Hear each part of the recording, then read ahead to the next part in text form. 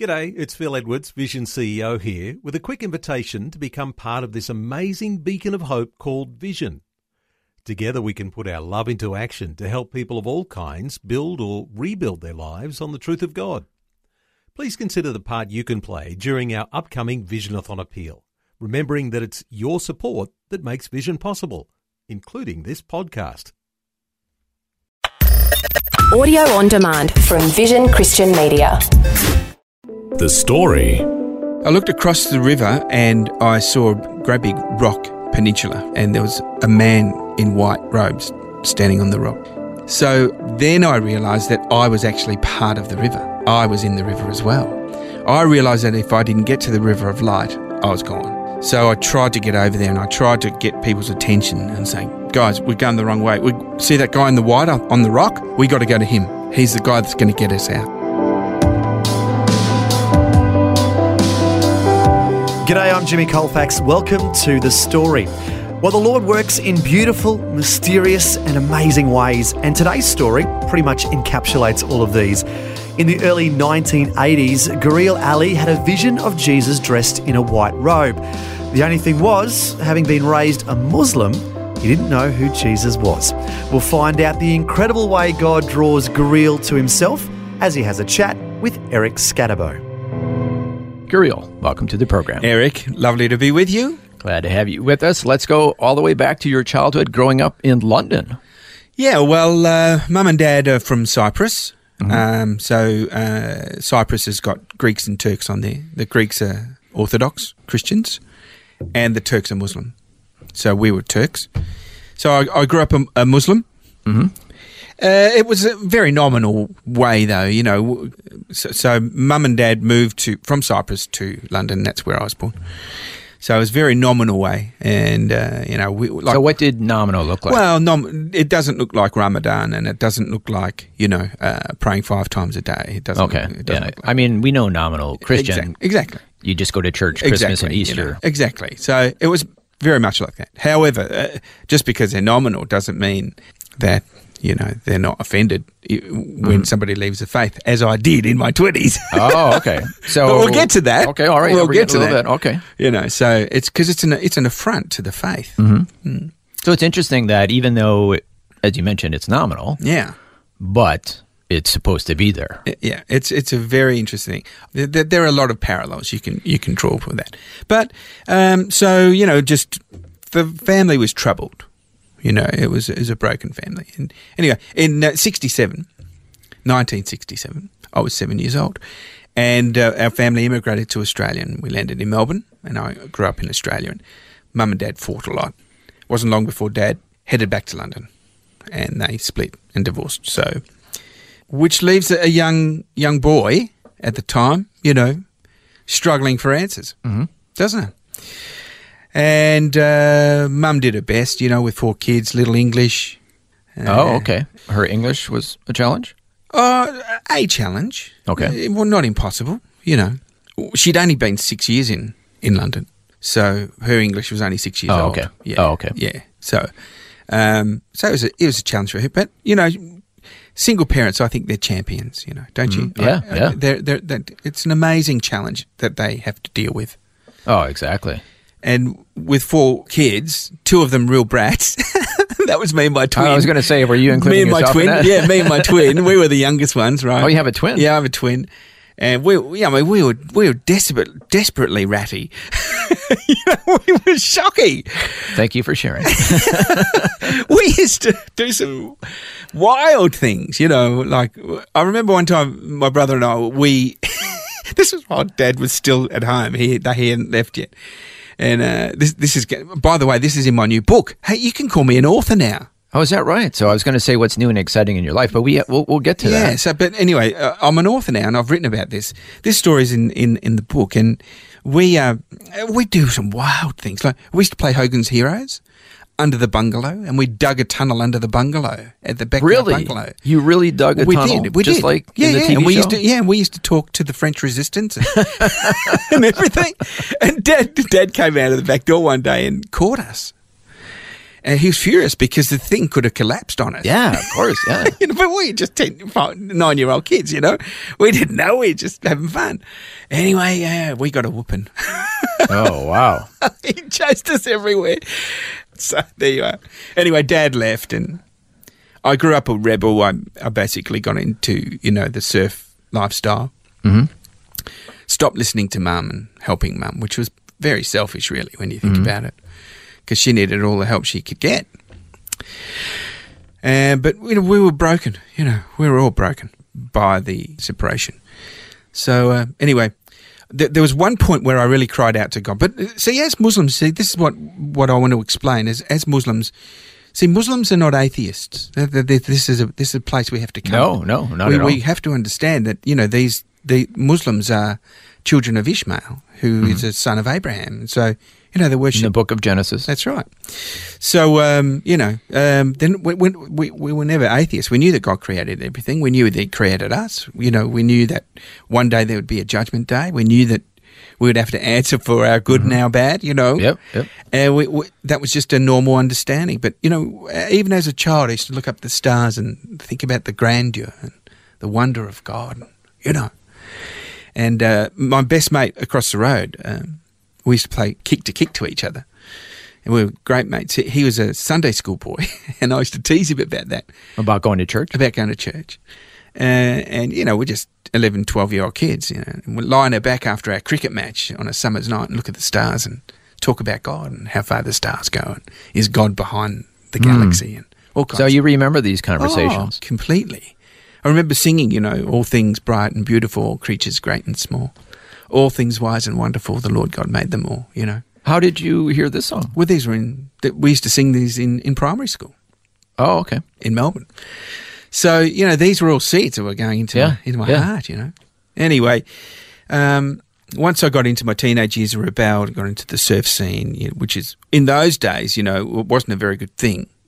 These days it's a healthy lifestyle. But in those days it was kind of like attached to, you were a surf bum if you surfed. You're good for nothing, And were drugs involved? Or? Yeah, of course. Okay. Yeah, the whole thing. So sex, drugs, rock and roll, and it was a fairly meaningless pursuit. But it was a rebellious thing, But then there was an instant where I nearly died, and I called out to God. I said, "Is this it? Is this all there is?" And miraculously, I was rescued out of that situation, and I just know that was the Lord's hand, even then. So this is before. This is way before. But you do remember calling out to God. So that shook me up, rattled me a lot, and I began to recede from that scene. I moved back in with Mum, and Mum said, "Look, why don't you come to Cyprus with me? Your sister's getting married over there." I thought, be cool. So I sold my surf wagon. Mm-hmm. I had a little Hillman Hunter station wagon. I had a sticker on the back that said, "Hillman Hunter, your passport to adventure." I sold that. It was just enough to buy a one-way ticket to London and Cyprus. Mm-hmm. So it was to Cyprus via London.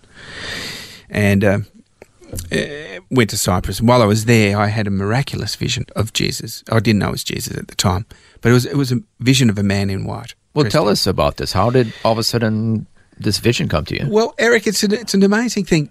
Many Muslims are beginning to have visions like this. Mm-hmm. Yeah, I've been hearing about this. We was just at a picnic, and I couldn't speak Turkish. Mum brought us up not speaking Turkish. Mm-hmm. So even though I went to Cyprus on a bit of a pilgrimage to try and find out, who I was, mm-hmm. I still felt alienated, even in my homeland, which is strange. Because it wasn't really your homeland, it was your parents' homeland. Exactly. So I went for a walk. I left the family and I went for a walk up in the hill. And I saw a nice tree and I laid down and I had a siesta. And while I was asleep, I had a vision or dream, and I saw this very wide river. But the river wasn't made of water. It was made of people. Oh, wow. You know what dreams are like, right? Yeah, They're just weird, right? Surrealistic. So and the people were walking. They were the flow of the water. And I looked downstream and there was a big waterfall like Niagara. So I realised very quickly that these were the people of the world, and they were heading to their doom. And I looked upstream and just kept coming. I looked across the river and I saw a great big rocky peninsula, and there was a man in white robes standing on the rock. And out of the rock, another river flowed, and it flowed into the big river, but it wasn't made of water either. It was made of light. And as the little river hit the big river, there was a glow at the mouth, and the people that went through the glow got drawn up into the light and placed up onto the rock. Oh, away from the river that was going to its doom. To its doom. Yeah. So then I realised that I was actually part of the river. I was in the river as well. The one that's going to the waterfall. To the waterfall. And I call that the river of life and death. Yeah. Because it was full of life, but we were all going to our death. So I called it the river of life and death, and I called that little river the river of light. I realised that if I didn't get to the river of light, I was gone. So I tried to get over there, and I tried to get people's attention and saying, guys, we're going the wrong way. We see that guy in the white up on the rock? We got to go to him. He's the guy that's going to get us out. So you just knew intuitively. Well, I knew that was the way out. Yeah. But nobody would listen to me. Then I realised that everybody in the river had little horns, like goat horns, little baby goat horns. And in my mind, I understood that this was a sign of evil, of sin. Yeah. And the reason they didn't listen to me was because I had them as well. And I wasn't any different to them. Why would they listen to me? And then the dream faded, and I looked at the man in white, and he zoomed in on me, and he pointed at me, and I could see his face clearly. And he said, I will meet you, I will help you, and I will save you. And I woke up. And you, not having any type of Christian background, no, other than hearing a few songs, didn't know who this was. No, didn't know. Okay, let's fast forward. Yeah, a few months. I leave Cyprus. I go back to London, and my uncle talked me into going to visit my father, who I hadn't seen for 10 years. He'd left me when I was about 10. Left us when I was about 10. Wow, you hadn't seen him your whole teenage years? No. Wow. So I thought I'll go and visit Dad. Anyway, I'll go and see Dad. That was another story. Don't want to go there, but he had a new family, new wife, and it was a struggle. But obviously there's a lot of emotions. There's a lot of emotions. It's your father. And, and I realised Dad was making a good go of it with a new family. He's doing well. And I thought, you've got no right to do well, dude. Yeah. But I'm your son. Yeah, exactly. So there was a lot of feelings about fatherhood and missing out on father and all of that. And anyway, Dad owned a dry cleaners in London. Next door to the dry cleaners store, there was a hardware store. It wasn't Jamaican, he was St. Lucian. Thank you for putting that in there for the benefit of my wife. Young West Indian lad, about my age, and he was the shop attendant of the hardware store. Next to the hardware store, there was a second-hand bookstore. We struck a friendship. So, isn't it amazing that your wife is from St. Lucia? Yes, it is. This man, James, precious, funny, wonderful young bloke, befriended me. His dad was a local preacher in London. And he befriended me. And, of course, because of my love for reggae music, I just adored this young bloke, in the right way, I just thought he was awesome. I thought, wow, dude, I got my own Bob Marley. Do you know what I mean? So that was good. Anyway, James and I hit it off. One day he came to me. Next door was a bookshop. He got a children's Bible, and he gave it to me. He said, read it. And I thought, what's this, a Sunday school thing again, dude? I dealt with this with Wayne when we were, he used to go to Sunday. Should we go to skip off to Sunday school, mate? He said, you just wanted to get back to the reggae music. Yeah, exactly. He just said, just read it. So I went upstairs because I was living upstairs and flicked the Bible open, children's illustrated Bible, good illustrations. And there was a picture of the man in white from my vision. Wow. It wasn't a face like the face. It was the face. The face. Isn't that great how God works? I know. And I realised that the man in white in my dream was Jesus.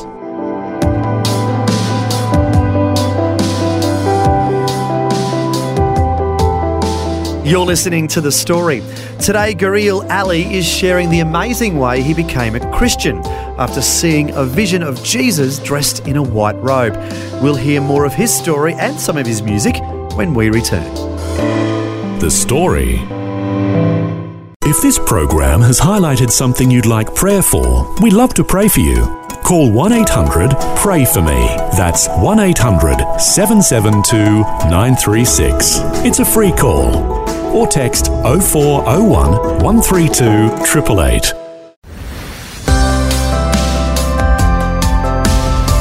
Hi, I'm Jimmy Colfax, and this is The Story. Today, former Muslim Guryel Ali is sharing his incredible story. Before the break, we heard how he was in Cyprus. He had a vision of a man dressed in white. Then later, while he was in London, he was given an illustrated children's Bible. He opened it up to see a picture of Jesus, who he instantly recognised as the man in white from his vision. Now, we're going to find out what happened next in his life. So a light bulb moment. It was a revelation moment. Yeah. Then opposite the page of his picture was the Lord's Prayer. And it said, Our Father, who art in heaven. And when I stopped on those words, Our Father, I thought, how can you call God Father? Now, I'd heard the Lord's Prayer in my childhood. Mm-hmm. You know, I even remember was it Janet Mead or someone saying, Our Father who art in heaven. Hello. I remember that, Mm-hmm. But this is the first time I'd ever thought about God actually being your father. I thought, how can And God... of course, based on what you've been sharing with us, you kind of had a father void. Exactly. And I thought, how cool would it be for God to be my father? That would be something. Yeah. I thought, that'd be... I mean, for me, it was like someone who it'd be impossible to leave you. Because I knew God was everywhere. I just knew. Yeah, so you'd have a father everywhere. Everywhere. But I thought, I couldn't connect the dot. There was a big void between where I was, having a dream, and connecting with God the Father. Obviously, we know now, post-dream, that the cross bridges that void, that gap, doesn't it? Yep. And so there you are. So that's where I was. Anyway, the next day, I'm on a London bus. I'm thinking about how can God be a father? The young Ethiopian, he told me this later. He's a Christian evangelist, right? My age, sits next to me. I'm looking out the window thinking about God being my father. And he pulled a book out of his bag. He'd just been on the Doulos, the missionary boat. Oh, yeah. The floating Christian bookshop. Yep. And he got a book called I Dared to Call Him Father, which is it's a classic Christian book about a Bilki sheik who had a vision of a man in white who gets saved. Mm-hmm. And the book's called I Dared to Call Him Father. On the front cover, there's an illustrated picture of Bilki with a veil on it. Reminded me of my mum. Mm-hmm. And I looked at the title, I Dared to Call Him Father, Journey of a Muslim Woman. Yeah. I'm thinking about God the Father, and I was compelled. I was in the moment. I just said, excuse me, mate, please can I have a look at your book? What I didn't realise, he told me later, was that he was praying to sit next to somebody he could witness to. Oh, is that right? Yes. He prayed, he said, Lord, sit me next to someone who you've been speaking to. And of course, he said, yeah, of course you can read the book. You can have the book. It's kind of what I was hoping for. That's right. And a few days later, he led me to the Lord and introduced me to Jesus. And I found God as my father. Amen. That's fantastic. Mm.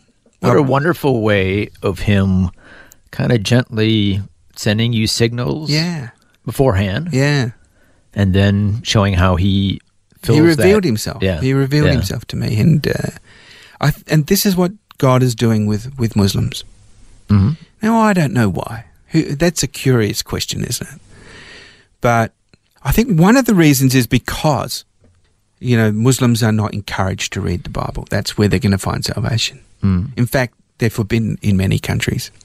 So God has to do something dynamic and step almost out of reality, their reality, and come at a different angle. And getting back to God being your father, Yeah. as a Muslim, correct me if I'm wrong, Yeah. but you don't think of God or No, Allah as father, is that right? Not at all. This is why it was such a confusion to me. How can God be your father? And this is what this is what Jesus was talking about all the time. Unless you were born again, you got to be born again. Mm-hmm. And you'll have a new father. And that's born the second time. And Nicodemus, one of the leaders, what's he say? He says, "How can a man be born again?" I was like that. How can a man call God Father? How can that happen? Yeah. You know. So what impact did this have on your life? Well, obviously it turned my life around. I became a Christian and headed back to Australia, found a great church, and it wasn't long till I entered Christian ministry and went through Bible college. And Oh, really? I've been ministering for 30 years, singing, preaching. Yes, we want to talk about your music as well. Yeah, How yeah. old were you when you put your faith in Jesus? I was look, I'm not one of those Christians who know what date and time. I wish I was, but I don't. Roughly, an estimate here. Early 20s? Early 20s. Okay. Early 20s. Early 20s. Okay. But many, many miracles happened after that, and I don't want to get into that. But the Lord is a God of miracles. He's a personal God, and He knows how to win you. Mm-hmm. When Jesus met, was it Nathan? He said, "I was with you under the tree," or something like that. Remember? Anyway, it doesn't matter. He knows our journey. He knows our steps. Well, He knows each and every one of us individually. He knows every hair on our heads. He's the good shepherd, and He knows the sheep, and He's calling them. He's drawing them. But such a unique way that He drew you to Him. Yeah, it's beautiful. It's a beautiful thing. I'm amazed, even talking to you about it. That He would be so intimate and not invasive, but He invaded my world. Yeah. You know what I mean? So He knew that you lacked a father. Yeah. That there was a father void in your life. And so that's what He chose to emphasize in drawing you to Him. Absolutely. Yeah, I've never looked at it like that. And I guess He also knew that I knew He was there. And what happens, do you think, I'm asking you a question now, Eric, what happens when I called out to Him when I nearly died in Australia as a rebel teenager? I know He heard that. Yeah, of course. Did He come because I called out, or we'll find out. Does He do the reaching before we call? Oh, I think it's a little bit of both, don't you? I think so. I think it's a bit of both. Yeah. He wants all of us He wants to us call all. out to Him. He does. And Acts tells us that all who call upon the name of the Lord will be saved. Amen. Isn't that right? Amen. Well, unfortunately, we're running out of time, but before we end today's conversation, we want to know about your music. Tell us about that. Wonderful. Well, I've always been musical, but I'm one of those musicians that didn't know that they were a muso. I didn't pick up a guitar until I was probably 18. Oh, okay. And I just started strumming a few chords. I could always sing along to, the pop charts and things, but it wasn't until I was 18, 19 I realised I was a muso. I could sing and I could actually play. And one of my favourites was Bob Marley. Yep. So a lot of my music is reggae-based. Mm-hmm. Yep. Gospel feel. Yep. Kind of Van Morrison cross Bob Marley. Okay, we'll end with one of your songs. Yeah. So Every Little Thing, it's an older song now, but love this song. It talks about, God knowing our needs, and He knows our needs before we even ask. And it's called Every Little Thing's Going to Be All Right. This one won an award, Australian Gospel Music Award for Best Gospel Song. So very happy with that one. Every Little Thing. Thanks for coming in. Every little thing gonna be alright. Gonna be alright. Alright. Singing every little thing gonna be alright. Gonna be alright. Alright. How could I doubt it? How could I be so wrong? With a love so strong, upholding life. And why should I fight it? Why not just let go? Or why not go with the flow? And now that you're in the flow, or why not go? You know that every little thing gonna be alright. Gonna be alright. Alright. That's the song Every Little Thing by our guest today, former Muslim Guryel Ali. And what an amazing story he has about God working in his life, drawing him to himself in a very unique way. If you'd like to have Guryel come to your church or organisation to sing and share his incredible story, you can contact him through his website, guryelali.com. That's GURYELALI.com. GuryelAli.com. You can go there and learn about his music and also about his book, which he tells his life story. It's called Know Yourself Loved. That's all on his website. Well, thanks for joining us for Guryel's remarkable story. I'm Jimmy Colfax, encouraging you to share your story with someone today. Next time on The Story.